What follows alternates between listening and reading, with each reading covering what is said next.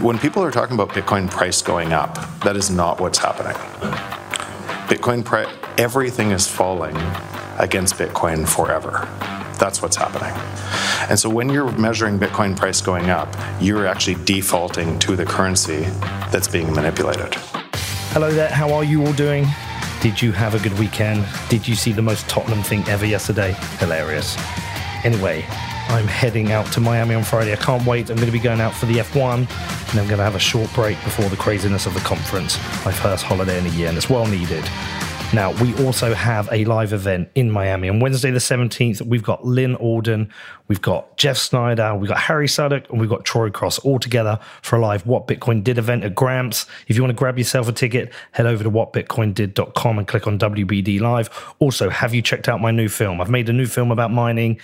It's called Dear Elizabeth Warren. It's available on my YouTube channel. Please do go and check that out. Anyway, welcome to the What Bitcoin Did podcast, which is brought to you by RS Energy, the largest NASDAQ-listed Bitcoin miner using 100% renewable energy. I'm your host, Peter McCormack, and today we've actually got the live recording from Bedford on the show. Yes, we got four legends, Jeff Booth, James Lavish, Lawrence Lepard, and Ben Ark, all to my little hometown. And honestly, it was pretty amazing. To have all these people in Bedford was pretty surreal. So we kick things off with Ben Ark. We get into Nostra and Lightning, and you can check out Danny getting electrocuted with Lightning payments, which was pretty cool. And then we have James and Lawrence for all things macro, and finished off with Jeff Booth dropping some deflation gems. So I hope you enjoy this. If you got any questions about this, you know what to do. You can hit me up. My email is hello@whatbitcoindid.com. Also, just a quick note, we had an audio issue at the start of the recording, so you'll have to bear with it for the first 20 seconds. It's all good. Just blame Danny. You know where he is. Okay, enjoy the show. Okay, so Danny's been telling me all week you invented Nostra. No, I can't take credit for Nostra. So what happened was me and Fairdraft worked on a protocol called Diagonally, which we spoke about in the podcast. You did? In London, that would be possible. Why you should listen to what Bitcoin did, because it's on the cusp of all the latest and greatest technologies. But that was a good while ago, wasn't it? It's more than a year ago. Do you remember the venue? It was that weird, old hospital. Yeah, it was awesome. Yeah. It was creepy going up to it. I thought, really creepy. Where am I going here now? I'm going to get snuffed out. But when we got to the top floor there, it was a great venue for a podcast.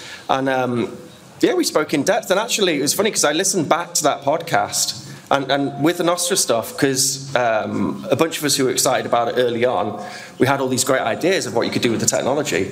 And then now people are having those same ideas again. And sometimes I hear them and I'm like, wow, that's a fantastic idea. And then I listen back to the podcast and I'm like, well, we were talking about that then. We were talking about a year ago or whatever. And if you scroll through the Telegram group, we've early on, we pretty much covered a lot of the ideas now which people are exploring. So obviously, it's fantastic. There's so much attention on that technology, but it was great to be able to cover it early on. I mean, I think that would be the first big podcast talking about Nostra, easily. Me and Danny were saying this week that you're the coolest Bitcoiner there is. Thank you very much. We have agreed that... I think it's you. You just invent shit and then walk away from it. Maybe it's Satoshi. So the story, my little claim to fame and little spark of, my little vested interest in Nostra, or Nostar, as it should be pronounced, was that me and Fairdraft, we worked on a protocol called Diagonally, and this was an idea for a resilient, censorship-resistant marketplace, where basically it's kind of client-based, and then you would have key crypto stuff, so you'd have public key, private keys, and it would mean that it was hard to take down because everything's kind of client-based, I suppose, like the merchant with all their products, and then they would just push it towards an index, so that would index it, and that index would be like an Amazon or an eBay. And then that was one of the seeds which helped, one of the things which nurtured the Nostar protocol growing. So then Fairdraft went and sort of made it much more general, and then, this is just one element which went into Nostar, so I can't take credit for Nostar. I wasn't the creator, Fairdraft is the creator, but I do have Nostar.com, so I'm the CEO of Nostar. It might spread that you're the inventor now, because Danny's told me and I've told everyone. I've told at least 10 people this week. Yeah, I tell plenty of people, don't worry. Yeah, that was me. So Danny stitched me up here because I've got no idea. Usually I have a blue card of what I'm going to talk about, but I've got no idea. Danny wouldn't tell me this week. Yeah, it's nice to catch up. I've got I like organising lots of live demos, so they fail and I embarrass myself. Like our speakers. Yeah. So we've got a live demo here. So as you know, we work on a whole bunch of different things in LM-Bits, and then also in Nostar as well. Going back to the Diagonally thing. Then we had Nostar, and then we were always like, well, cool, now we can actually build diagonally on Nostar. So everyone gets excited about Nostar as being a social network protocol, but actually it's far more profound than that, and you can build all sorts of interesting things. I think on your podcast we spoke about Uber as an example. If you had like geolocation as an event type or something. But anyway, so now we can build diagonally on Nostar, and this week we actually had our NIP merged, NIP 15, which is for the censorship-resistant marketplace. We now call it Nostar Marketplace as opposed to Diagonally, because Diagonally is a goofy name. We've released a client as well, and it works. We've released it in LM Bits, and people have been playing around. Well, it works. I mean, we just released it, so we've obviously found a few bugs. But it's quite a momentous week, really. Lots of stuff has happened. I think Amethyst, if anyone knows Amethyst, which is one of the more popular mobile clients, very good Android client if you've got an Android and you want to use Nostar. He did a poll and asked, I think I've got it on here actually, and asked what feature people wanted to see in Amethyst, built into Amethyst, and Marketplace, NIP 45, it's now NIP 15, was winning in the poll for what people wanted to be built into Amethyst, which I think is really interesting, because clearly, look at Facebook Marketplace, like there's something powerful when you mix a marketplace with a social network, and people like using that. So I'm really excited now to see, beyond our own client, like how people will implement this new marketplace technology into their Nostar clients. So yeah, if anyone's interested in the release of NIP 15, then if you go to the Nostar protocol and then you take a look, you can look through the NIP there. And one of the great things about Nostar is it's very modular, so if you're building a client, you can easily build this stuff into your client, and then you can have a marketplace running. And I'll see if I can get around to demoing that in a little bit. But I've also got, so that's one of the demos I wouldn't mind doing. But then the other thing I wanted to do as well, I wanted to do like a world's first. So I'm not sure anyone who's done a panel before has had like things triggered by people paying lightning payments during the conversation. So what I've got here, this is the Bitcoin Switch project, which is you can turn anything on with Bitcoin. So it uses a very cheap microcontroller, just a couple of quid. I think, again, we spoke about it on your podcast, but I didn't actually demo it. Yeah, for a couple of quid, you can retrofit anything to accept Lightning and then turn something on for a period of time. So that could be a vending machine, it could be access to somewhere, it could anything at all. So it's very powerful. People like it as technology. So I wanted to demo that. Let's see if it still works. So I have got a couple of QR codes here. By the way, did anyone hear Nostar being mentioned on Joe Rogan this week? That was amazing. Yeah, Mine's moving to it. Yeah, no, they moved. They were one of, yeah. No, I mean, to be fair, the Mines, they were very early on. That blew us away. Like in the Nostar protocol Telegram group, that guy popped in and said they've implemented Nostar into Mines. So yeah, great people are picking up on this technology for being so powerful, and it's really interesting because as a technology, it's just so simple. I think one of the best explanations I've heard is my friend Louisa. She wrote this great article, and in it she said that you go from a model of smart servers and dumb clients to smart clients and dumb servers, and then you think about where the power is in that kind of technology, and it means that instead of the power being with the server administrator, someone just paid. Someone just paid. There we are. But the bubble machine. Oh, there we go. We got some smoke as well. The bubble machine failed, sadly. So one of the demos worked. If someone pays the bubble machine again, maybe it'll start spitting out bubbles. I've actually got. We can take this a little bit further if you really want it, but we'll go back to that in a second. So anyway, if you think about where the power lies with that, it lies with the client, which is the user, as opposed to the server admin. It's just really simple. We're using public key crypto with clients, and then having these dumb servers, which are just basically the relays, which are just relaying those notes and the information. There, bubbles. Whoa. Well, so crazy. I think that's probably a world first. I like doing the world first stuff, but we have got another world first as well. I have one of these muscle stimulators. And if you want, we can strap ourselves up, and then people can pay Lightning to electrocute us on your leg. How's your heart feeling? It's up to you. Does my brother want to come up here? I swear it's not set too high. You just told me you turned out full. No. After the week I've had, it should probably be you, Danny. Yeah, so I feel like I'm going to set that up now right there. Danny's volunteered. Danny's volunteered. Okay. So, where are we? Let me grab these. Do we need to swap seats? Are you not doing it? Oh, Come on. It doesn't Come on. I actually have a heart condition. This is a true fact. What are we doing now? yeah, arm, I think. So if we go, let's go here. Can they choose who they electrocute? Yes. Yeah. I don't know which QR code. Which one's Danny? Well, they're smoking bubbles. So we'll have to put some new QR codes for electrocuting the people. Who just tried to electrocute me? This is How many times can I do it for 200 sats? How do I do this? I'm going to have to stick myself on it. This is a great way of making Bitcoin. Yeah, this is just my elaborate scam for making Bitcoin. Where are these sats going? Just to me, personally. I was going to do it for charity, but I mean, like, I got to earn some money somehow, haven't I? So how else are we going to do it? So let's do a world's first, shall we? Let's electrocute people on stage. It's like Bitcoin Squid Game. For Bitcoin. I mean, this is going to take off, and soon, yeah. People will earn money. You could do like a YouTube stream, and then you could just say, like for Bitcoiners, you could say controversial things, and then have them electrocute you, and then sats. I'm sure the Nazis did something like this. Okay, so we have some more. Right, please no one scan these QR codes for a second. Let me get them on. Just give me Danny's. Lane, you're looking way too keen there.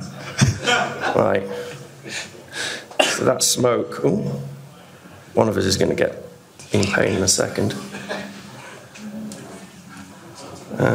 Number 12. Yeah, we're still working. People say you should never do a live.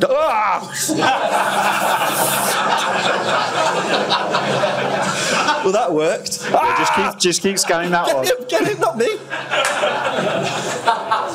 Is yours working? Someone scan it. Did you get it? Oh, fuck. Right, so now here we go. There we are, that's Peter done. Danny's the one on the right. So what else were we going to talk about? So, you know, with Fountain, you can do like streaming sats. Yeah. Can we do streaming electrocutions? Are you getting these constantly as well? No. People like me. Yeah. So how do we concentrate on what we're supposed to be talking about here? Oh, right. So Nostr, should we have a look at the Nostr Marketplace extension we made in Bits? Please. It's pretty cool. Can you leave Danny's QR code? Oh, yeah. Still good. How do I? How do I do that? Right, I'll put that there. Oh no, is that Danny? Oh. Oh, I've lost my typical Linux. I told my dad we had a serious event this evening about world money and stuff the like collapsing economy and the banks being fucked. Well, no, so stuff like this is important. Like, it's very goofy turning on a smoke machine and a bubble machine on stage and electrocuting people on stage. World's first, people paying to electrocute people on stage while they're doing a live stream, whatever.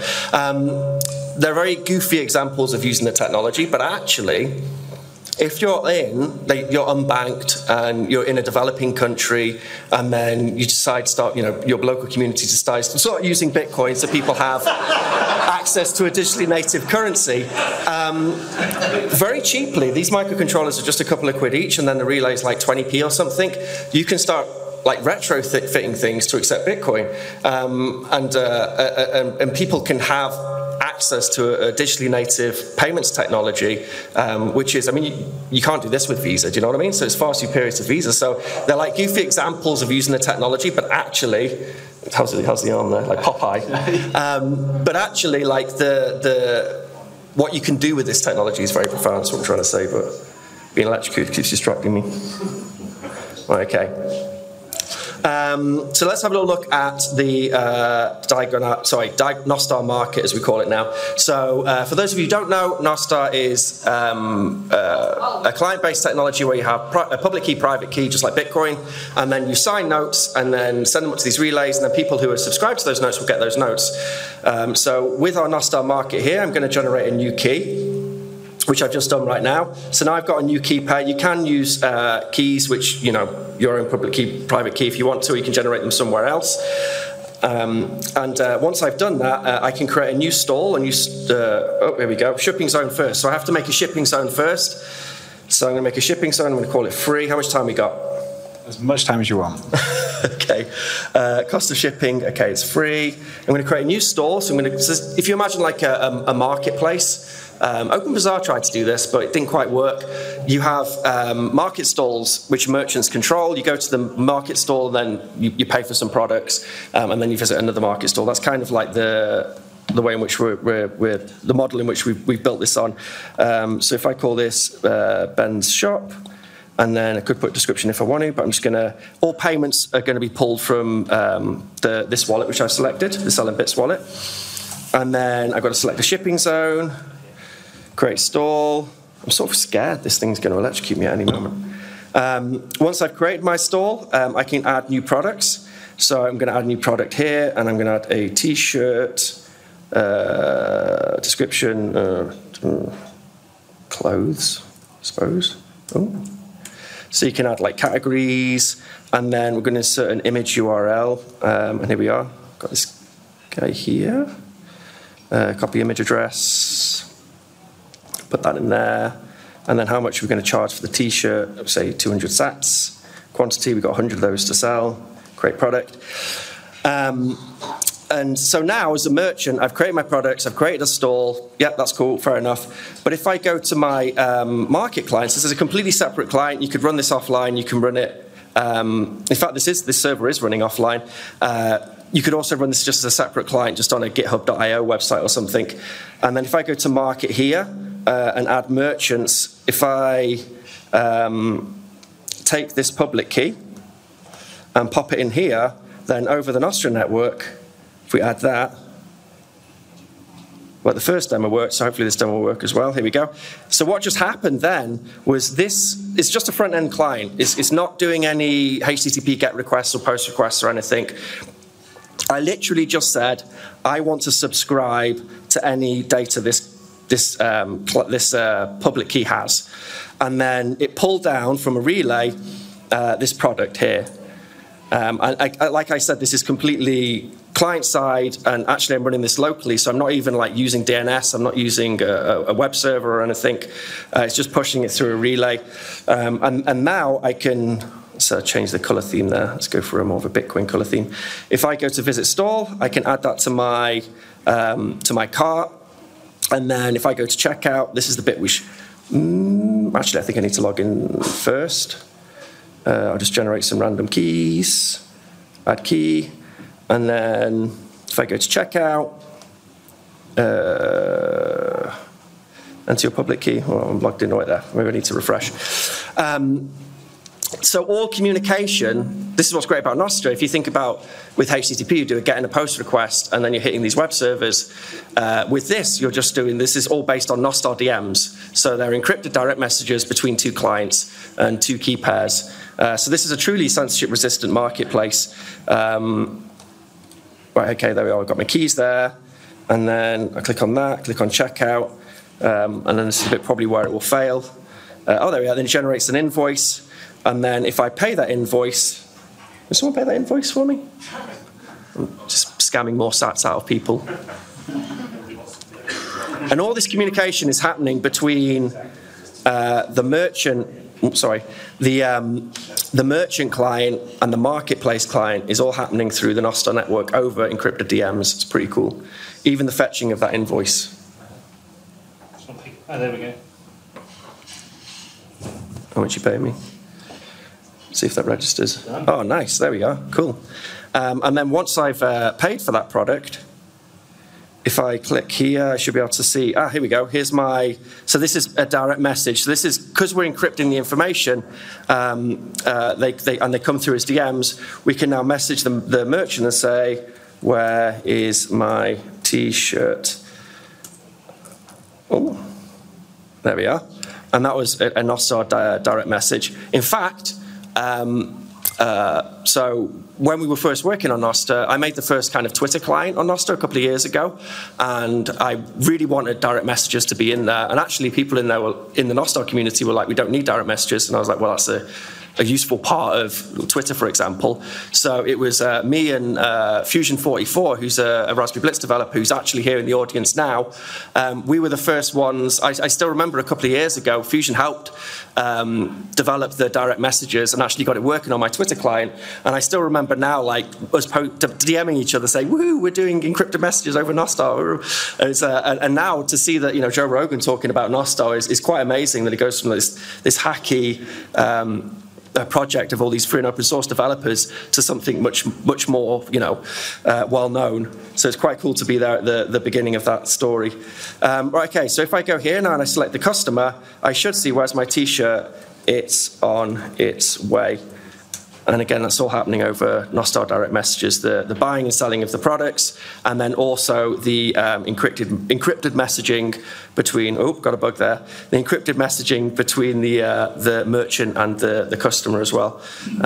So we launched that this week, really cool, and then there's lots of other clients who are also going to be implementing this. So the problem of censorship-resistant marketplaces is solved.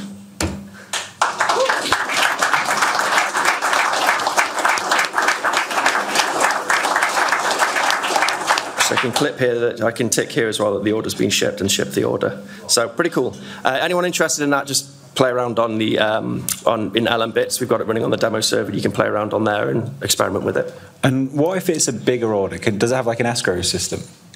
So very interesting. So these are all like, we've solved all these problems in the smart server way, haven't we? And now we need to figure out ways of solving these problems in the dumb server way. And there's a couple of, I can't remember the name of the project, there's a Lightning escrow service which someone's built, which I think could be used with this.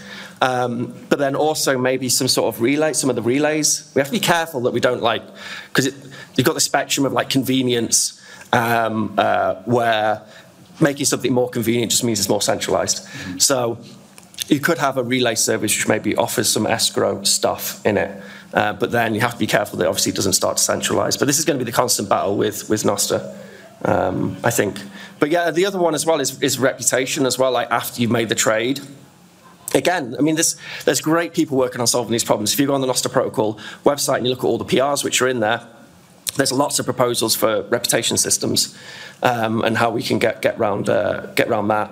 I think there may also actually be NIPs which have been merged with solutions on how to do reputation. But yeah, you can build so many things with Nostar. It's very exciting. And what's really exciting about it is Bitcoin. It's been built. It's not Bitcoin. Nostar isn't Bitcoin, but it's been built by Bitcoiners, and it can't help but lean towards being Bitcoiny. So we have Zaps now in Nostar, and it's a great way to show how digitally native micropayments can be very powerful on a social network.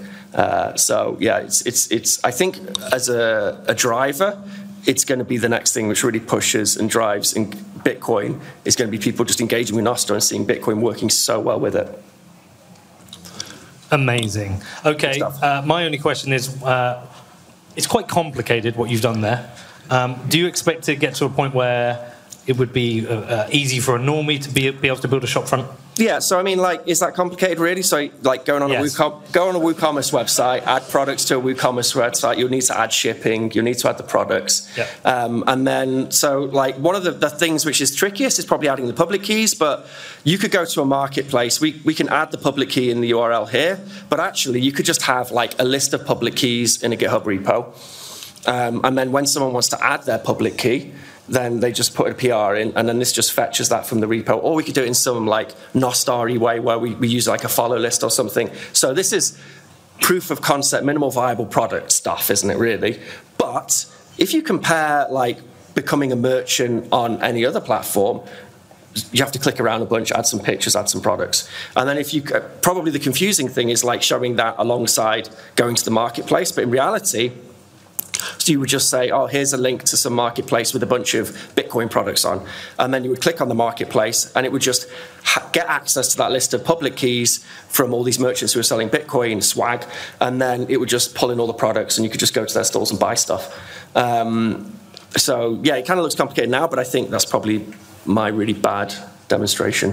One of the complications we've had with selling merchandise and selling beer and tickets to Bitcoiners is that we end up having an EPOS system, and then when people want to pay in Bitcoin, then we have to write down each order, and then we have to go and deduct it from the inventory management if there's no integration. Will there be a way that this could integrate with traditional, so we could have both a censorship-resistant store and a normal store? Well, this is what I'm going to plug LM Bits again, but I mean, we did this in the last podcast. Every time you had like something you needed, I was like, oh yeah, we can do that in LM Bits. We've got this new plugin, blah blah blah.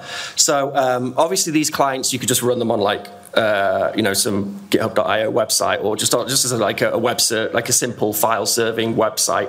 But if you are running it on LM Bits, then you can marry this extension. I mean, so like the payment which went through there, then I have it here and I have it listed here, and then I can export to CSV. And we have an extension in the works for which will make it so you can easily like create a CSV with the Bitcoin value and then like the real world fiat value at that time. Anything you need for your tax jurisdiction in which you're in, if you're going to be a legitimate merchant, so it's by marrying up these different extensions and LM Bits, you can totally like service that need, I think. We should get together and build a store then, because when on our store people are always struggling to find where they can pay in Bitcoin because they have to get towards the end.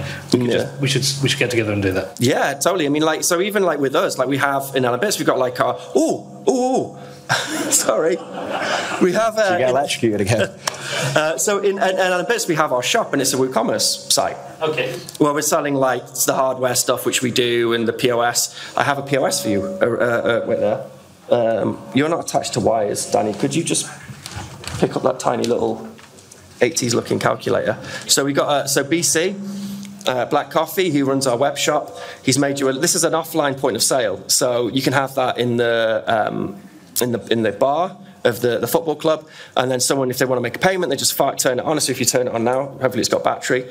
You can very easily just like input an amount. It's in the fiat value as well, and then when you pay it, you can confirm. I think I've shown you this before. You can confirm the payment by using a PIN with the wallet. But it's very simple, very easy, and you don't have to connect to the internet as well. So you can just have that behind the bar, click it on, boom, boom, boom, make a payment. I mean, it's maybe using a phone might be easier for accepting Bitcoin payments, but it's kind of cool how you got like a $15 device, very good for unbanked countries who want to start accepting Bitcoin, particularly if they've got like limited internet infrastructure. And BC's done a really nice job, and he's 3D printed. He's 3D printed a case for you there with the real Bedford logo on and everything. So thank you, BC. Very, very cool. Yeah. Nice one.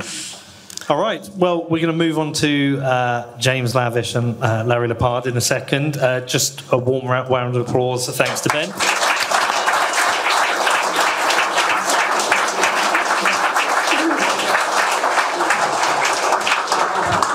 I'm also going to give a shout out now to the spot. We do have a sponsor for this. You probably all noticed that we keep talking about Iris Energy at the moment. They approached us, when was it, about 2 months ago? Yeah. We were in America and they were in Canada, so me and Danny went out to see them. Went snowboarding, hung out, realised that we align on a lot of things. They're the number one NASDAQ listed 100% renewable energy Bitcoin miner, and being Australian, they're very civilized like we are in Europe, so we got on very well, and they've agreed to sponsor everything we do, and they've also sponsored this. So any of you guys who've got a goodie bag, you've got an Iris Energy hat, we're going to be spending some time with them and probably talking about them a bit more in the future. And I think we've got somebody from Iris Energy here, but I won't call them out because they might not want that. Okay, thanks, Ben. This show is brought to you by our newest sponsor, my friends at Unchained. Now, events at exchanges and traditional banks over the last year have been an important reminder of how critical it is to take control of your Bitcoin keys. Trusting an exchange exposes you to hacks, compromised passwords, frozen funds, or even worse, being caught up in someone else's insolvency. But taking control of your Bitcoin keys can also be daunting, and that's why my friends at Unchained offer a concierge onboarding, a personalized service to get you up and running.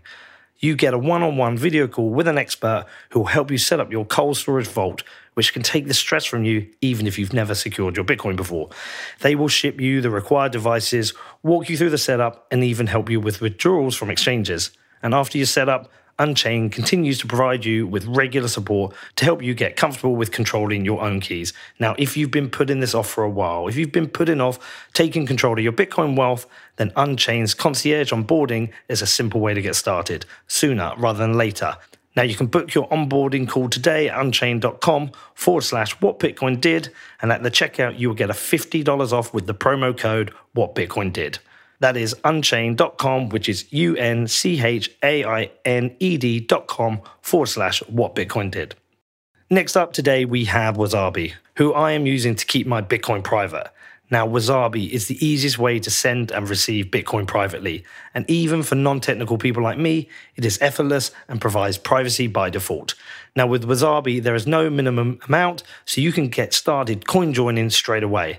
And Wasabi users make CoinJoin transactions together with BTC Pay and Trezor users, and BTC Pay server users can make payments in CoinJoin, which saves on fees and is a privacy improvement. Also, Wasabi have just dropped a new feature. Now, Trezor Suite users can make CoinJoins directly on the hardware wallet, which is obviously very cool. Now, if you want to find out more, please head over to wasabiwallet.io, which is WASABIWALLET.io. Also, today we have BitCasino. Now, BitCasino was established in 2013 and is the world's first licensed Bitcoin casino.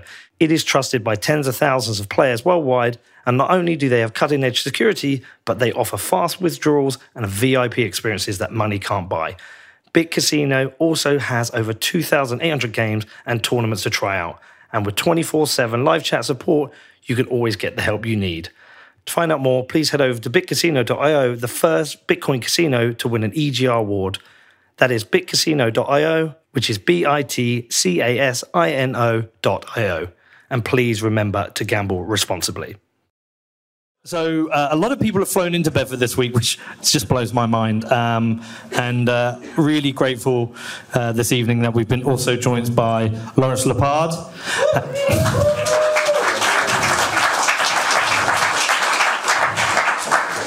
And Daniel Craig. Hello. And my new friend, James Lavish. Guys, welcome. Thank you. Thanks for having us. Thank you. So there's quite a lot we can talk about. A lot. There is. Larry, tell everyone what you said you're going to do to Jerome Powell. Oh, yeah. So I did a podcast earlier with Peter, and I don't know how we got on this subject, but we were talking about positivity and negativity in the Bitcoin space. And Jeff brings maximum positivity, and I'm the bad guy. And so basically, I was talking about how if I ran into Powell, I'd love to just kind of knock him down and beat him with a golf club. And the image of that was in my mind because one of my family members was attacked on a golf course in Florida 2 weeks ago, and by an alligator. And the alligator grabbed him by the leg, was pulling him into the water. Fortunately, his brother, who'd fought in Vietnam, was there and grabbed his club and came over and saved his life by basically beating the shit out of the alligator with a golf club. So the image was very much resonant in my mind. And I think if I ever saw Jerome Powell, that's kind of what I would like to do. You always have the best stories. I don't know about that. So Danny and I spoke to Luke Woman this week. We had a great interview, super smart bloke, and he very casually dropped in the idea that we may be hitting double or high double or triple digit inflation soon in the US, in Europe, in the UK. He was very casual about that. Like, it wasn't just a minor possibility. This is like a high possibility chance. And that really struck me because that's the kind of thing you hear about in faraway places like Argentina, Lebanon, Turkey. And so do you want to talk to people about this and why it's such a distinct possibility? It's definitely a possibility. It's it's non-zero possibility. The problem we have here in the United States and the Western Hemisphere, we are beholden to central bankers who they manipulate the monetary system so deeply that we have a massive, just a monumental amount of debt that is overhanging everything. And so the problem is that the only way to service that debt is to create inflation. Jeff Booth talks about this, and it's a major problem for the whole system because naturally technology, and this is actually what really brought me to Bitcoin, is listening to Jeff talk about this. But naturally, when you create technologies, they're deflationary, right? And I'm not going to steal his thunder on that. But the problem is central banks have to manipulate the monetary system to create inflation. Why are they doing that?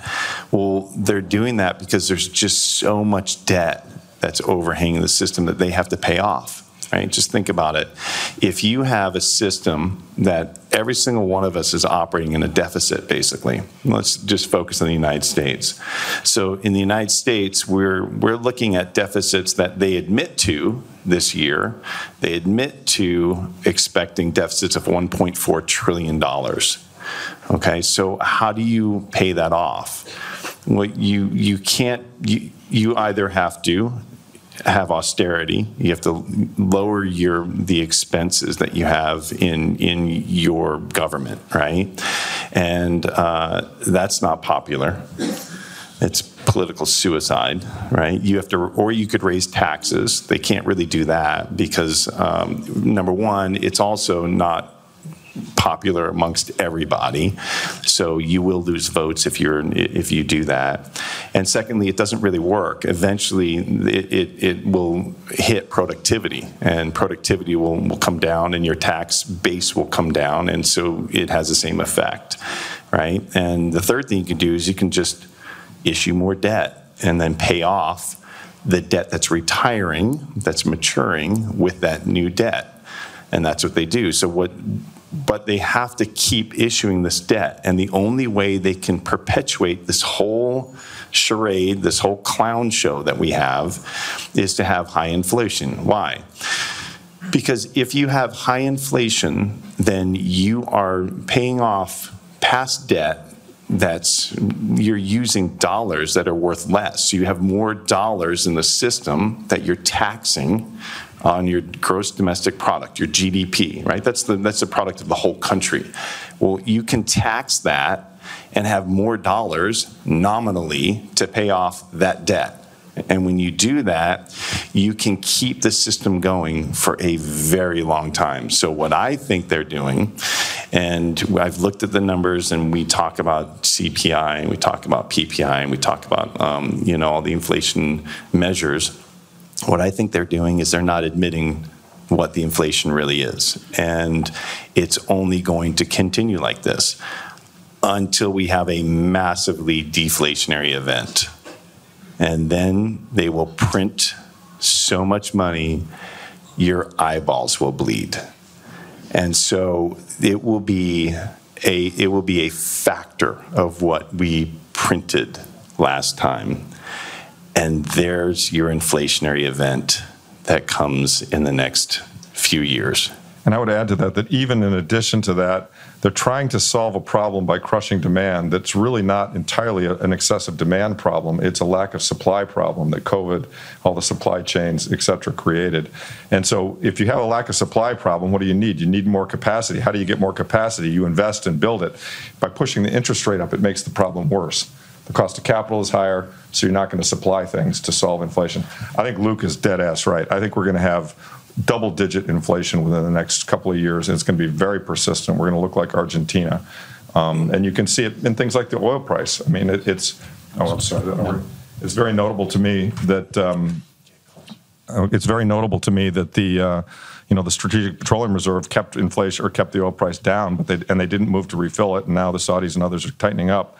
And oil's going to go through $100, and we're going to be back in the inflationary game again. So in addition to what James said, you've got just a structural problem that's going to make things much worse. By the way, if you don't follow Larry on Twitter, please do. He's one of the nicest guys in the world. But if you cross him, he will end you. That is true. I don't take bullshit. He is a savage.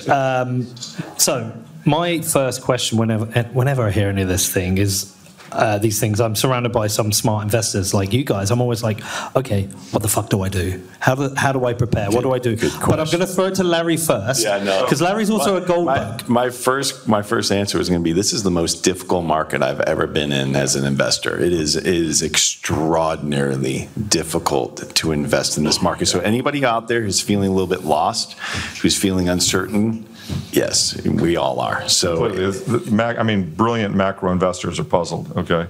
But I think there's some conclusions we can clearly draw that are sound if you have a long time frame. And the interim swings could be enormous. There's a Weimar chart of how the Deutschmark hyperinflated. I mean, the swings are stunning. But having said that, bonds are clearly a bad deal. There is no way we get out of this without serious monetary debasement. And so the notion that, they're just not going to be money good. They can't be and won't be money good.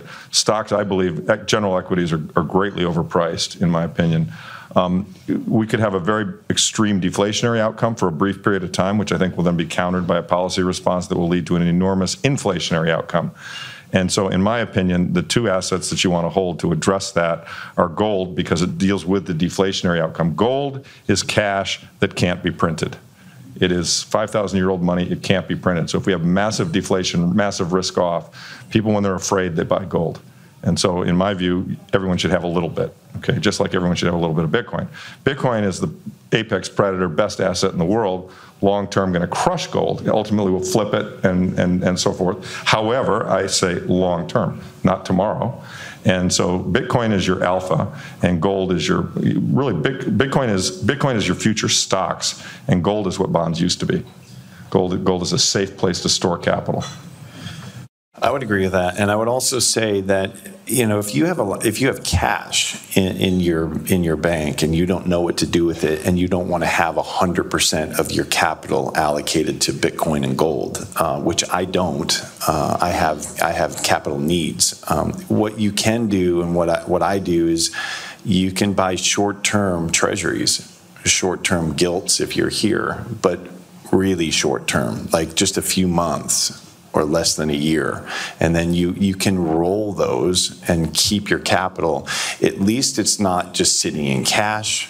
At least it's, if you need it, you can. So I get asked that a lot. And I also have cash because I think we're going to be coming into an event here.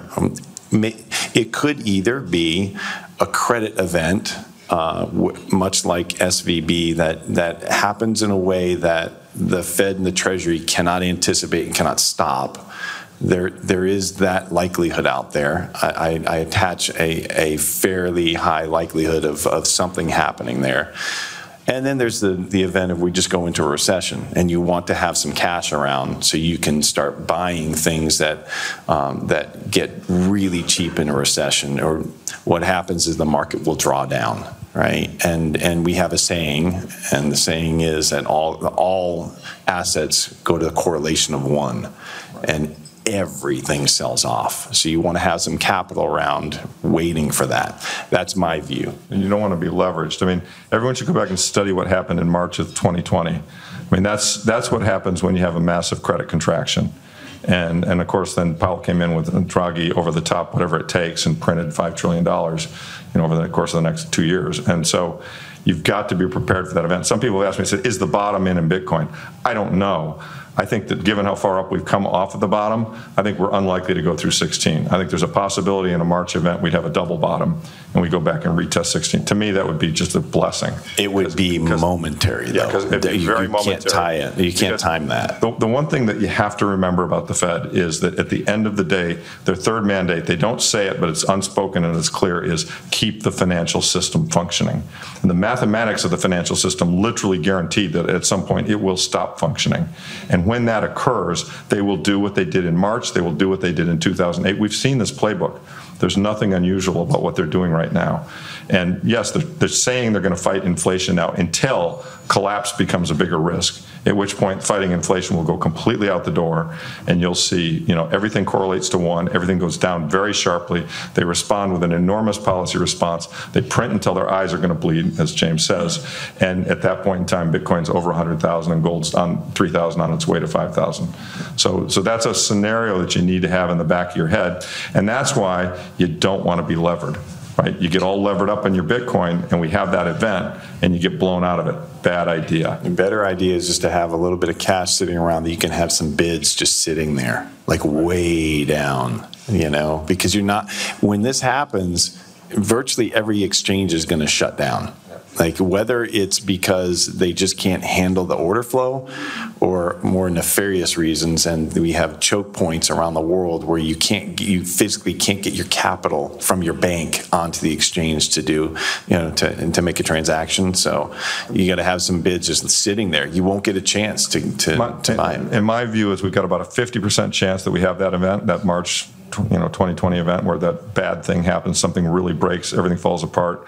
I'd say the other 50% opportunity or outcome is the Luke Gromen outcome, where they slowly but surely pivot. They keep talking their book. We get high inflation, and we inflate our way out of this thing with very, very high inflation, which will benefit all of our assets as well. It just means we don't have that dip down, or perhaps that dip down comes at some future date. Do you not fear with choke point, which is becoming very real, choke point 2.0, I think we've all experienced and seen what's been happening to that. Do you not fear that means we're putting a lot of our eggs in a basket that might get closed off? There will be ways. I mean, you're not going to kill Bitcoin. I mean, we will find ways to get money back into the system or operate around it. I mean, I know somebody, and this is one-off, but I know somebody who lives in L.A., okay? He was a professional athlete. He made millions and millions of dollars, and what he did was he bought miners around the world, okay? He sends his Bitcoin up to wallets, wallets that are non-KYC, and then he takes that money and he buys gift cards with them at Amazon or various places, and he actually gets a deal on it because people want that non-KYC Bitcoin, and so he's getting 100 cents for every 85 cents that he gives the broker for the transaction. So he's actually getting a 15% bump on his non-KYC capital. Now, that's one way that somebody does this. He's literally living in LA off the grid, and the IRS audits him every year.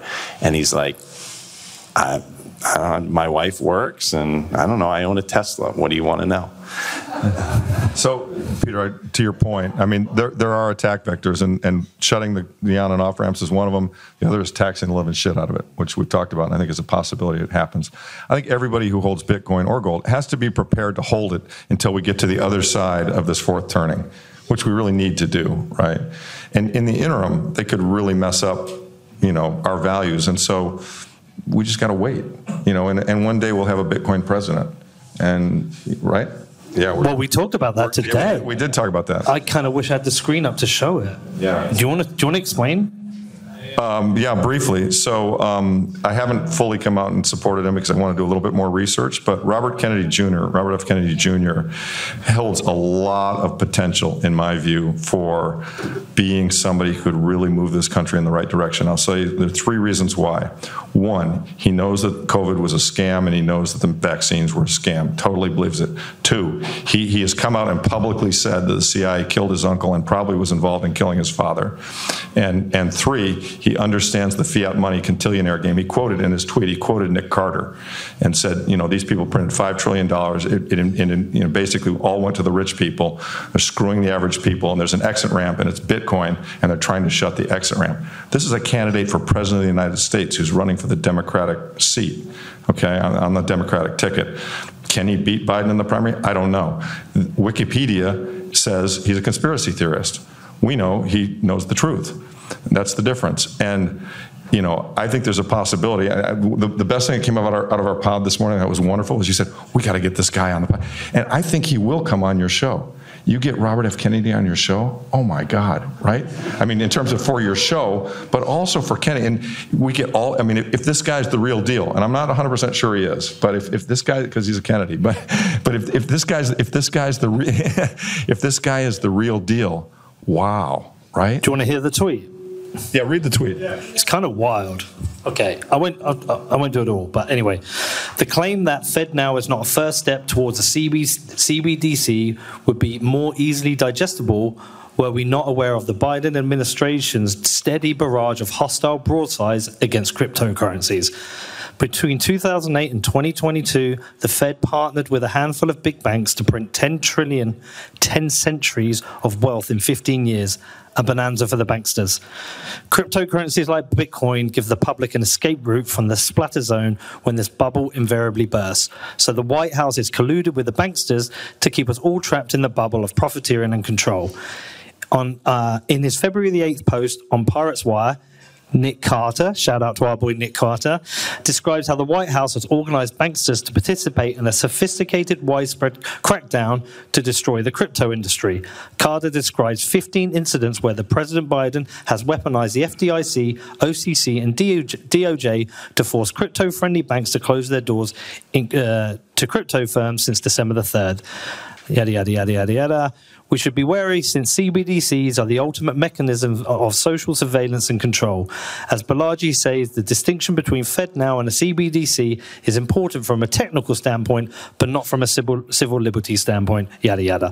I think the really interesting thing is that you read it out loud, and I can imagine some locals from Bedford walking in the background going, oh, who are these nutters? What are they on about? You sound like a nutter when you explain it, but we know it's all true. We know it's all happening.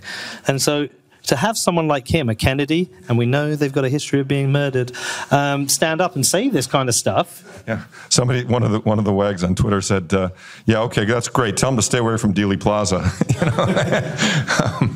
Look, it's going to take leadership to get this country going in the right direction, and here you've got a legitimate presidential candidate who knows that the CIA killed his uncle, which they clearly did, and believes that there's likely that the CIA killed his father, which I believe they did. And I mean, this is stunning stuff. This is absolutely stunning. I mean, he's saying the quiet part out loud. I mean, a lot of people in America know he's right, and will he win? I don't know, but it's going to be damn interesting to watch. I'll say that much. What do you think the political reaction will be to the next 5-10 years as this plays out? Because it's very easy for one administration to criticize the other as it happens, but we know as soon as they come into the administration, they're going to do the same thing. Well, I mean, it's no different here. It's just different parties. They're all playing the same game. They don't really. They're not against each other. They pretend they are. They're out, with their policies for their constituents. They've chosen who their constituents are. He's super liberal or super conservative. But in reality, in closed rooms, they're all shaking hands, high-fiving. It's not. So what will happen, in my opinion, is that eventually, whether one party adopts it, to stand out from the other party is not going to really have a choice. It's not like they're going to. But the difference in the United States is we have a state system, right? So even if there's federal oversight with our SEC or with whatever the different governing bodies are going to oversee these things, we have a state system that is set up to have rights within states. So we're watching a huge battle in Texas right now about the Bitcoin mining and whether they're going to be taxed or whether they're going to be restricted.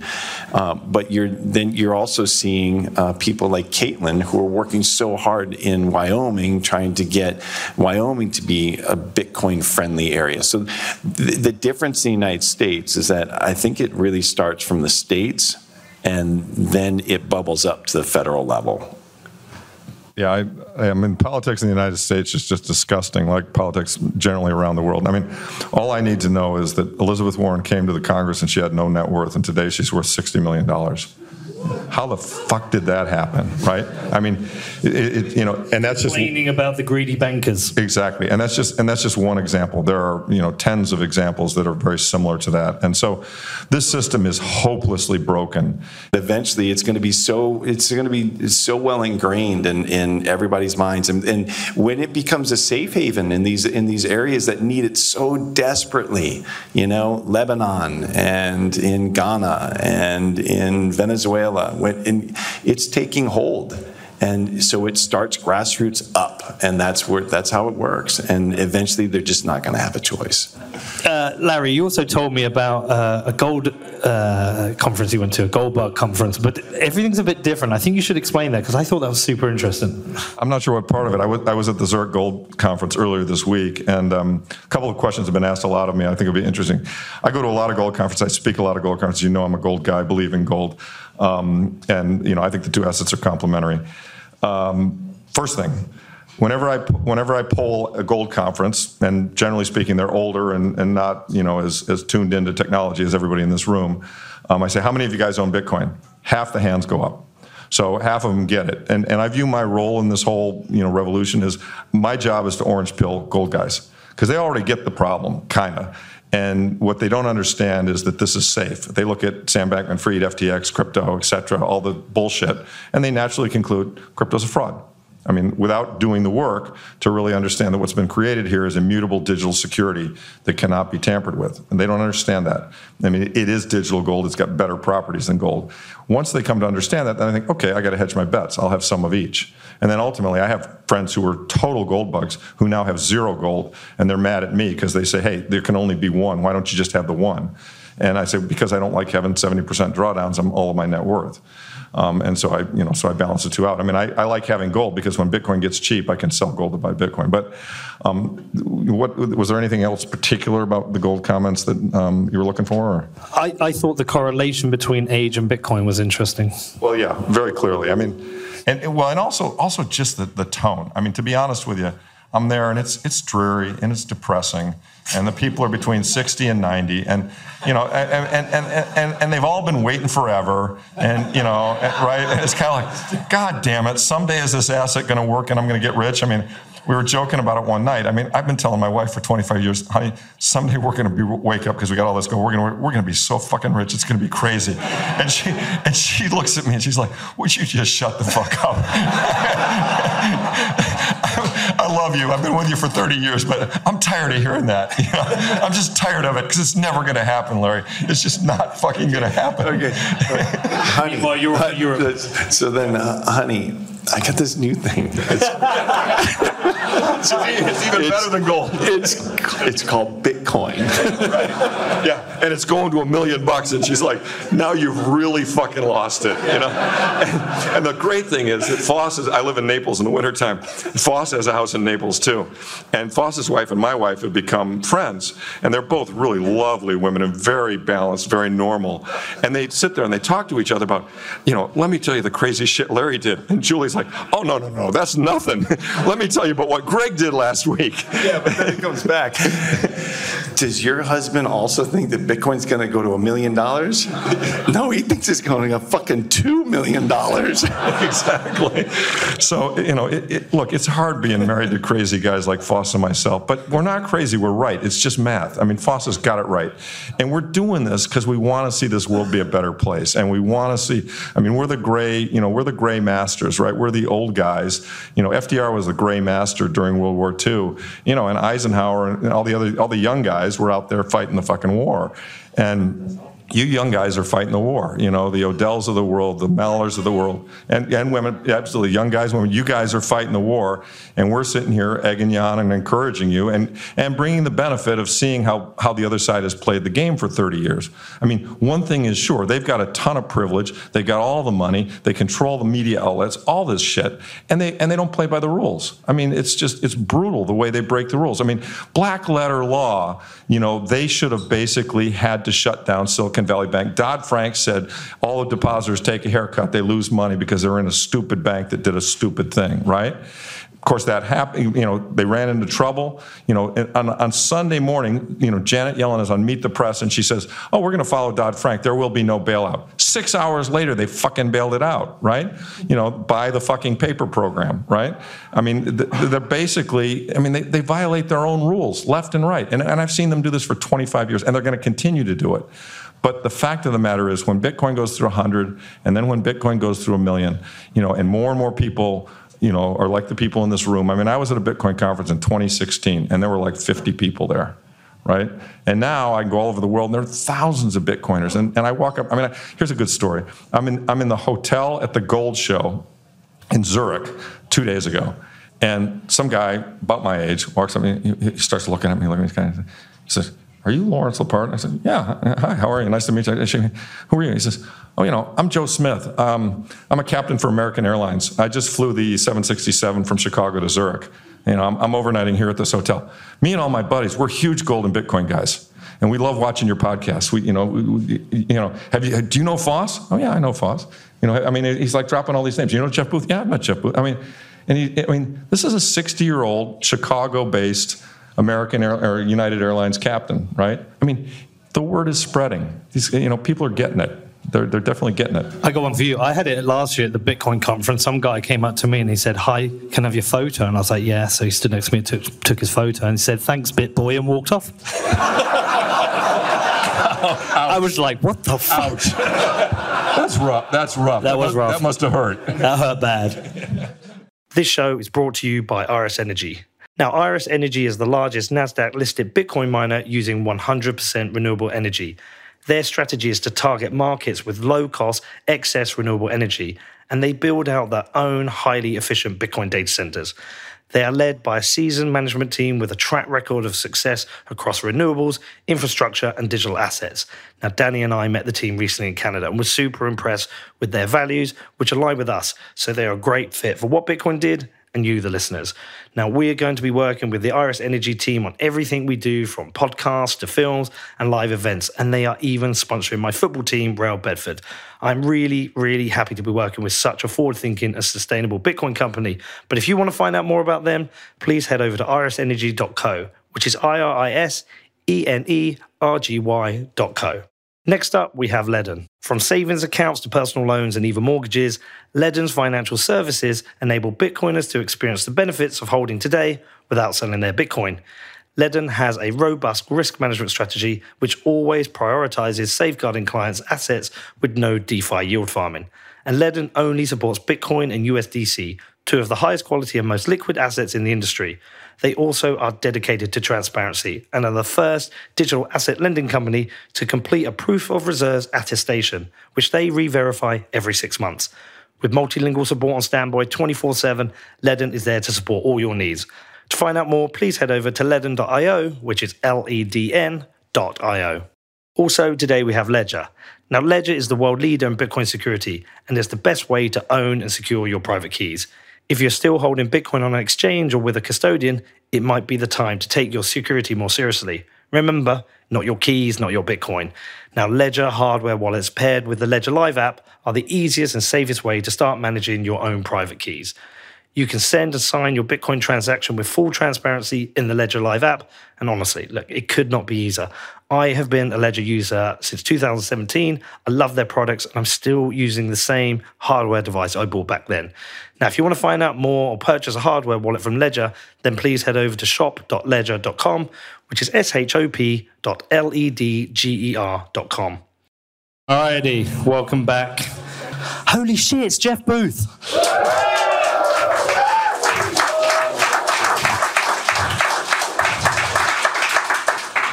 Jeff flew all the way from... I think you flew the furthest. Did I? To come here. Got here yesterday afternoon. Yeah. Went out and got smashed till 4 a.m. Got up. I love Bitcoiners. Got up, recorded a podcast, and he's here now. What a fucking legend. The price of tomorrow. Didn't come up when you were drinking, did it? Right, Jeff, you and I had a great chat today, and a lot of stuff clicked with me this week that hadn't clicked previously, and you talked about a similar story with Luke Wyman again. A lot of stuff clicked with him again. You've been telling everyone about the deflationary environments that we should be living under for a while now, and I think it's starting to click. So, look, just as an intro, hands up if you haven't read Jeff's book. It's okay if you haven't. Okay, Jeff, the TLDR of the book, just let everyone know what the TLDR is. Technology creates productivity. Those productivity gains should flow to society in the form of lower prices. We live in a system that goes exactly the opposite to that, and that means that instead of the productivity flowing to your life and lower prices, it gets concentrated up in very few people, and your life gets worse. That's the TL. And all of the symptoms of the entire world could be described that simple to statement. And how many pages is the book? 240. And what did you realize today you could do with the book? Right. Technology is deflationary. Deal with it. That could have been the book. Okay. Explain it like I'm 5. What is going wrong? Why is technology not deflationary right now? What is going on? What is the scam? Yeah, and James, I just said this, and there's a whole bunch of voices in this ecosystem that are actually making this better, or some of my ideas, and I'm carrying on some of the other ideas, and they're making this stronger and stronger. And Bitcoin is kind of resolves that system problem in a transition. So it is not, when people are talking about Bitcoin price going up, that is not what's happening. Everything is falling against Bitcoin forever. That's what's happening. And so when you're measuring Bitcoin price going up, you're actually defaulting to the currency that's being manipulated. That's what's happening. And so if the currency is manipulating, essentially abundance and money, if you can create unlimited monetary units, then everything else must be scarce, right? Because the monetary units are abundant, is measuring everything else. Everything has to be scarce. And if you have fixed monetary units, then that productivity will flow to society in the form of a free market force. The problem is the existing system cannot resolve that problem.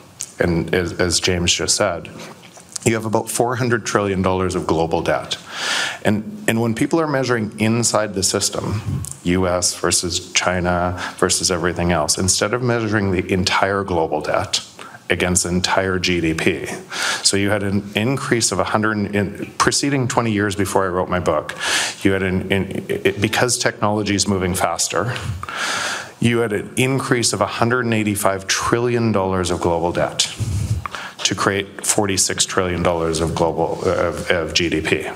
So effectively $4 to $1 of debt growth for GDP. And obviously that's not sustainable. But it has to be exponentially more to offset technology going the other way. Why? Because technology is net negative GDP, right? And here's what, if you kind of look at that, imagine your calculator app, right? The first calculator app cost a couple bucks, call it $10 a month. I don't actually know exactly, but it created some value and people paid for it. And then the next entrepreneur, because there was money in it, created another calculator. And while there is a penny of profit, entrepreneurs will attack that like crazy until there's no more profit in it. And where does your calculator app show up in GDP? We used to buy calculators, right? We used to have a whole bunch of labor to be able to produce calculators, and now it's free. How about your photos? Where does that show up in GDP? You have abundance in photos. It's negative GDP. Productivity is negative GDP, especially when the rails of technology are driving things more and more digitized, more and more efficiency, and it's exponential in that function. So you have to ask yourself, if the natural world prices fall to the natural or to the marginal cost of production, which is known in economics, why isn't that happening? And it's only happening in some things, meaning there's less things to manipulate to push up in price. Food, housing, a whole bunch of less and less things all the time. And we're living in that world, and we're measuring what's happening from a broken system. So that's why it's so hard to see. And you're spending your time, most of your time, I suspect, even for Bitcoiners, are, okay, I'm going to have a hedge over here for when the system unwinds, and I'm going to try to make fiat dollars over and over and over and over and over again. And I'm going to yell at the system. I'm going to march down Wall Street. I'm going to break windows. I'm going to everything else. I'm going to yell at all those people. And every time you do, you make that system stronger. You're living in that system because you will not vote for that system to collapse. And as much like Larry, I love Larry, but like love Larry. We all love and but we see in that piece that we see this differently because there is nothing that Powell can do. There's nothing that anyone can do in that system.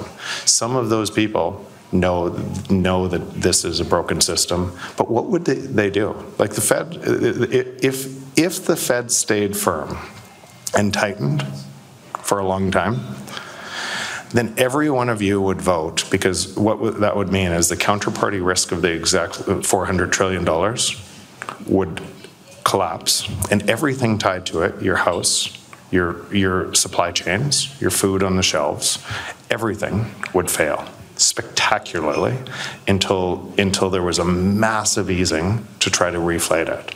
So if it was failing at that rate, everyone in this room would say the Fed loses its independence, and they would vote for people who would tell them they'll make it better by manipulating money. That's how dictators come into power, right? In every other country. That's what ends up happening. You essentially transfer your individual rights and freedoms away to somebody who tells you they'll make it better, and they'll manipulate money faster, right? That's what we are dealing with, and Bitcoin resolves that system peacefully. And when I say peacefully, the system's going to be, there's going to be a lot of chaos. It's going to get way worse.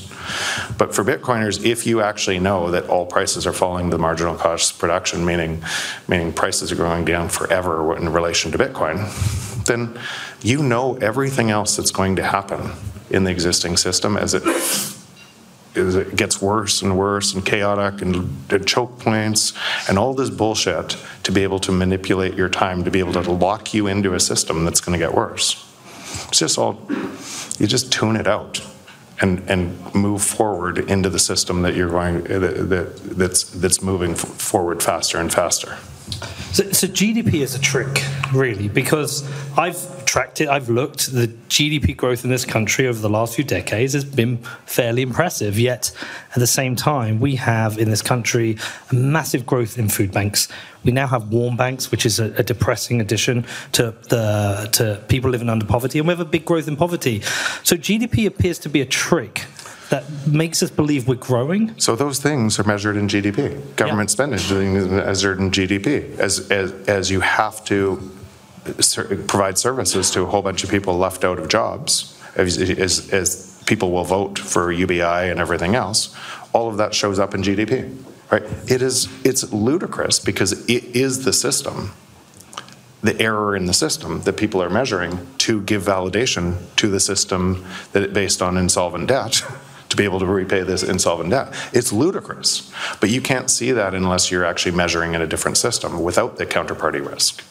And that's what Bitcoin is. It's an entirely different system that works all of the rules. And what ends up happening with a lot of people in Bitcoin, because this is so hard on the brain, is they carry the baggage of the old system into the new system. And they carry that baggage of how governments will work. They carry that baggage of how debt will work. They carry that baggage of how equality will work. They carry that baggage, all of it, into the new system that operates totally different. All of those things, all of those problems, climate change, you can't solve climate change from a system that needs to grow forever by manipulating money on a finite planet. Should be pretty obvious, right? What if prices kept falling, and like the air that you breathe right now, why aren't you paying for the air that you breathe right now? Right? Seems ludicrous, right? It's as ludicrous as the system we live in, right? Because all of those things would fall at a rate which you wouldn't require the job that's going to be gone anyways to live in abundance, because prices will just keep falling, right? And because we can't see that, we carry the baggage from the old system, because humanity has never seen a system that has decentralization and security at the base layer. and at the first instance. And so for 14 years, it's gotten more secure, more decentralized, more secure, more decentralized, and you can see it rolling out against attack vector that is, the system we live in is 10,000 times bigger than Bitcoin today. And think about the power in that system. Think about your own input into that system, what you're doing to make that system stronger, and it can't kill Bitcoin. Bitcoin's getting stronger and stronger and stronger. And then what people don't realize is then the second layer, and it would have to look like that if it was going to actually make it, right? It would have to protect itself against everything. That base layer would have to be so strong, so resilient. And so when I think about Bitcoin maxis that are so harsh against the small changes, they were right, because it has to be that resilient, decentralized security, because we don't normally trust something like that. We've never had a historic moment that we didn't trust the institution, the bank, the Constitution, all of these that would give us our rights. Now we have something that doesn't require that trust, nor the manipulation in it, but it had to be that strong. Also, why you would naturally see, if something was so strong and all you could do is hold it, but you couldn't do anything else with it, it would create a market incentive, a natural market incentive to everybody else to say, I got a better version. I got Bitcoin 2.0. That's better than Bitcoin. And a lot of people would fall for that trap naturally, because they saw a whole bunch of other people get rich. Their existing system is breaking down, and they're looking for, I need more money. How about this? And you'd create an entire crypto scam market that didn't look like Bitcoin. It'd just be natural that it would look like that. And then because technology hardens in layers like that, and it has to be resilient at the base layer, you also wouldn't see what was available on top of the layer until the next layer was there, right? None of the innovation on top, like Lightning, as an example, or Liquid, or a whole bunch of different Lightning or Fedi that's coming, or Fediment, and all these things, or Nostr, you wouldn't see what's possible with this plus this plus this until it was there. And entrepreneurs realized, holy shit, wait, I can electrocute somebody on stage. But you wouldn't see that until it's there, and it's talking to a base layer that's secure. So for the life of me, I actually can't believe that more people aren't investing all of their time in this space, because the asymmetry of that bet in aligning the world to where you would want it to go is so crazy that I can't believe more people aren't taking their time from this old system and moving it to this new system, because it's so powerful. And I'm in a fortunate position. I gotta say, 2 years ago, I was a hypocrite. And why I say that is, I wrote about this, I knew what was happening, I held Bitcoin, I kept on buying more Bitcoin, but I just held it, right? And 90% of my time was 10% of my time was podcasts talking about this and everything else. And 90% of my time was boards of public companies or fiat companies and everything else. And that's where I was making all my income and everything else to do that. I realized, if this is going to happen, right, then I need to move 90% of my time to the system I want to make happen, and use my energy there instead of the existing system. And so I'd left boards. I moved out of some of these, so I could start the Ego Death Capital, so I could invest all of my time with entrepreneurs building the rails to bring on billions of people to this ecosystem. And what I would say in that, what you had to do is, I had to take less money in fiat terms to be able to build this, to be able to do, but in Bitcoin terms, it's going to be way more, right? And the advantage of that is for me, I cannot believe I get to do what I get to do. I can't believe that Pete invites me to Bedford. And can't believe you came. But it's crazy. We're living in a phase transition, and the people in this room, you're gonna look at some of the things that you're involved in 10 years, and you're gonna go, I was part of that ride. It's so crazy to meet the people we're meeting and the kind of the people that are driving this, and become friends with them, and become and build the rails to the future where the world's going. It's just actually it's so surreal. Well, Larry said he was at an event in 2016 with 60 people there. We've got probably 160 people in a town nobody probably had heard of, even from England, a while ago. Okay, so that really clicked for me today. And actually, the 1 Bitcoin equals 1 Bitcoin meme actually clicked in a different way because of that. Right. And but then we started talking about AI. Yeah. So how's that going to change the game? It doesn't change the game. It's not a different thing than Bitcoin. It's just a faster, and for those who haven't read my book, I predicted where AI would be now, right? 4 years ago, all human intelligence is error correction. We're an analog version, or a meat sack version of neurons connecting on error correction. We don't realize all of the stuff that's gone before us, that we put to the background, that we don't have to think about every day, because it's already been solved. That error correction has already been solved, and we move that to the background through that intelligence layer, and we deal on top of that background. That's how we solve things too. And so humans are just moving through that paradigm, that next step on evolution, where we're moving that intelligence to machines. And there's more storage, more compute, and it is logical, that it is completely logical, that and this is why people are scared of this, and there's 2 camps. Wow, this is going to make me way more productive. I'm going to make a ton of money. And that's partially true. If you're early on AI, what that actually means is you're going to, as the pie is shrinking, you're going to take more of it. Does that make sense? Right? So as the entire pie price is falling to the marginal cost of production, if you're early on AI, you're going to take more of it. But what you're doing is actually training the AI to take your job too. That's what you're doing.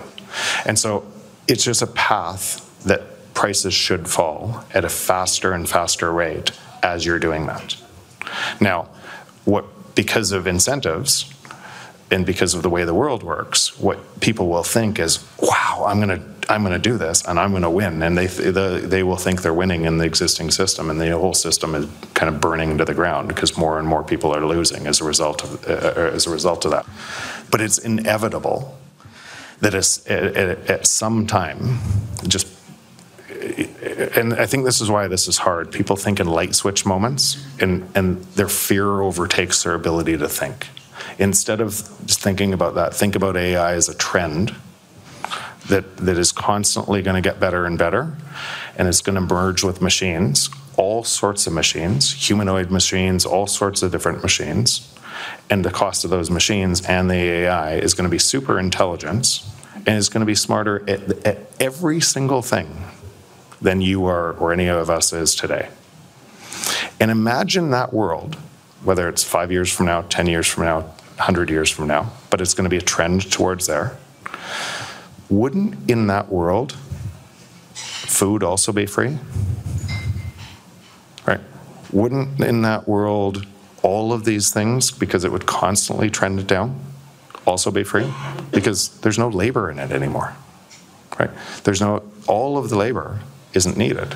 So if you stop that trend by manipulating money, you concentrate the AI in very few people, and everybody else is slaves. Right? That's what it would look. That's what it would look like. You have to have, and because we wouldn't vote for a system if a politician said to you, "Hey, you're going to get paid less next year, but your real income is going to go up." Most people don't even know what real wages are, right? In other words, prices are going to fall faster than your wages are going to decline. If a politician said that to you, how many people would vote for that politician? They'd look like a lunatic, right? So it's not the politicians, it's us, right? And Bitcoin won't let us change it. So it forces that function and prices. But the only way to measure that, what's happening there, the only way to measure that productivity falling is through Bitcoin. If you hold Bitcoin, you're measuring that outcome properly. If you hold fiat, you're not. If it's inevitable that everything trends to its like marginal cost of zero, is there any point in Bitcoiners getting involved in like the policy side of things or getting angry at the New York Times on Twitter, or should we just completely separate ourselves from that system? So for me, I can't answer for anybody else. I can't answer for Larry. I can't answer for Greg Foss. I can't, like a lot of my friends who will do that and everything else. And I actually think that some of it's really valuable, right? In a different way than what I would do. What I do though is, okay, this is all going to look like this. You can't change, a politician inside this system can't change it at all because they can't let it collapse. They have to keep printing. Nobody in that system. And all of the media channels have to do the same thing. And the next step of that is, and we should talk about Nostr, the next step of that is they have to close the communication channels. They have to. It has to look more like China. You have to lose your individual rights and freedoms. Not maybe, it has to happen. GitHub, anything related to Bitcoin on GitHub has to be taken off. Either an executive order could come tomorrow to Microsoft to say, take it all off. So the whole repository, all of that. And then on Nostr too, anything that they don't like has to. And here's the thing, people will vote to make it happen because they so need more money out of that system. That's the scary part of it. All of these things are still in front of us, and if we're out of the existing system. So, could you yell at it? Yeah, you could yell at it, but it won't change it, right? Because, again, go break a bunch of windows. Go march against Wall Street or do what the truckers did, which I helped through Bitcoin. When I say I helped, I was a Bitcoin wallet holder on that, and just got when 70% of Canadians turn on you for free speech, you realize how manipulated the system is and how much they believe that. So they will not. So all of those things, what will happen? They'll print more money to solve that problem, right? And everybody will go home and forget, right? And so all of those things, what you just asked, yes, you actually probably empower that system and you make it stronger because you also pull away people, because now you could look like a conspiracy theorist. And there's a whole bunch of people that have no idea what we're talking about, that move further away because it's easy to label people in-group bias, out-group bias. So they move further away from the conversation rather than closer to. And I just thought, okay, I know all of this is going to happen, so what do I do to put my time and energy into things that actually are going to make a huge difference and onboard billions of people? That's where my time and energy, again, everybody's entitled to their own thing. It's just, for my time and energy, I want to put it to where I think it will have the highest, best use. I think I know where you want to go with Nostr now, and I think Ben's display earlier was great because I thought of Nostr as just something that was allowing us to talk to each other, a bit like a decentralized Twitter. What I realized is actually a decentralized internet. Yeah. So let's talk about Nostr. So what Ben showed you there, and there's a lot of people who think about Nostr right now, and they'd say it's clunky, it's early, all of these things. Well, when I was on Twitter early, it looked the same. When I was building on the internet early, it looked. Do you want clunky?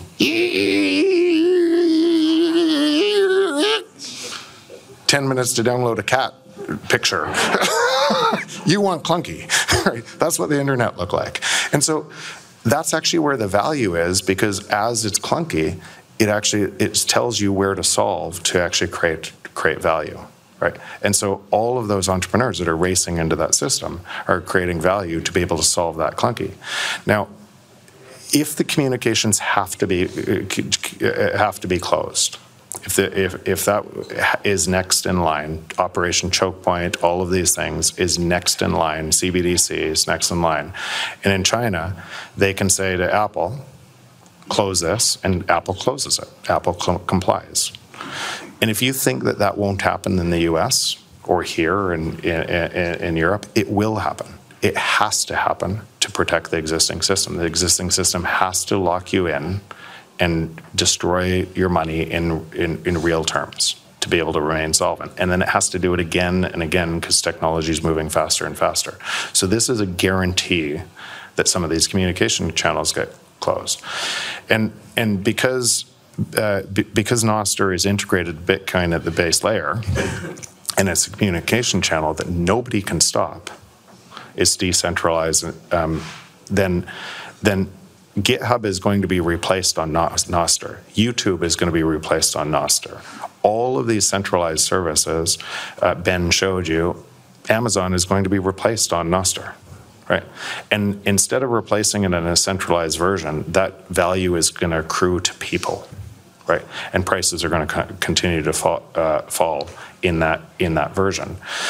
That is very early to be able to say that. Now, think about for you personally what it means. So if you look at any other centralized application or anything that's grown really fast through network effects, YouTube, Google, Facebook, all of these things, if you're there early, Twitter, if you're there early, you're growing along the growth curve. Right, so if you're providing value early, you're growing along the growth curve.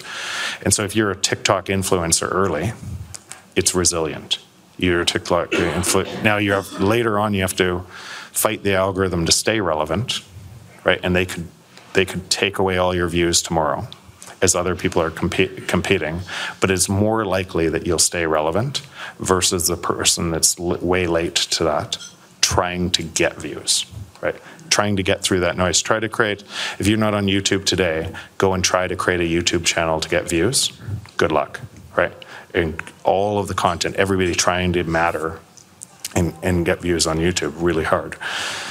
If you're already there, it persists. Now think about Nostr at the base level layer instead of at the client level. When I say client, I'm talking about instead of YouTube, the base level would be the internet or Nostr, and the client in this case would be YouTube, right? The network effects exist on the base layer, right? And the clients compete on top of that. And what that means is if you sign up in Nostr now through any client that's competing on top of that, then they are competing for your attention forever. And if they increase the price to lock you in and you move all of your followers, all of your content comes with you forever. And so now imagine a network effect that grows like that, and you're early, that grows like that. And then instead of just on a Twitter type of client, now YouTube's there, now Spotify is there, now all of the artists are there. And that all accrues to you if you're providing value to other people. And so it's such a powerful idea. It's such about, and it decentralizes communications, and it's tied to Bitcoin. And these things don't kind of 1 + 1 equals, in this case, 10. Right? You can't see the nonlinear path until some of these things start to happen, and what that means. And some of the entrepreneurs, and when Ben shows you, and you say, "Oh, that's clunky," I bet you 99% of the people in the room said, "Oh, that's clunky. That's too hard." When I saw that, I thought, "Wow." You can make a smoke machine go on a QR code. That means you could open doors. You can all of these things all over the world. You could do on a QR code. And some of the innovation that's going to come on this that I can't even, it just breaks my brain to think about. But entrepreneurs are going to be all over it. Are going to create crazy value. You should be there. You should be there as fast as possible, providing value, because that value will accrue to you too.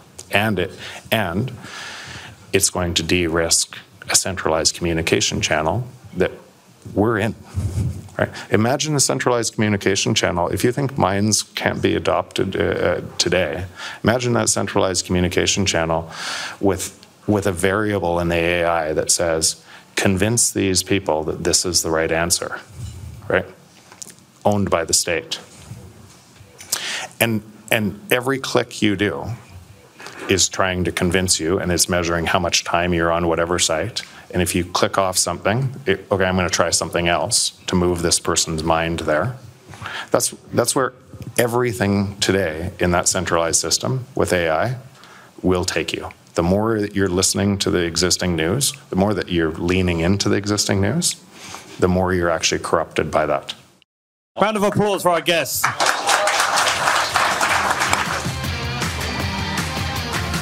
All right, what did you think of that one? It was an absolute pleasure to have all these people in Bedford.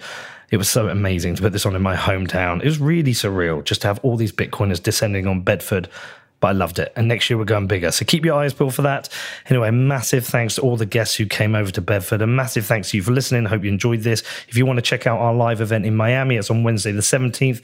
Len Alden, Jeff Snyder, Troy Cross and Harry Sadek all together at Graham. So if you want to get tickets, head over to whatbitcoindid.com and click on WBD Live. Outside of that, if you want to get in touch, just drop me an email. It's hello@whatbitcoindid.com.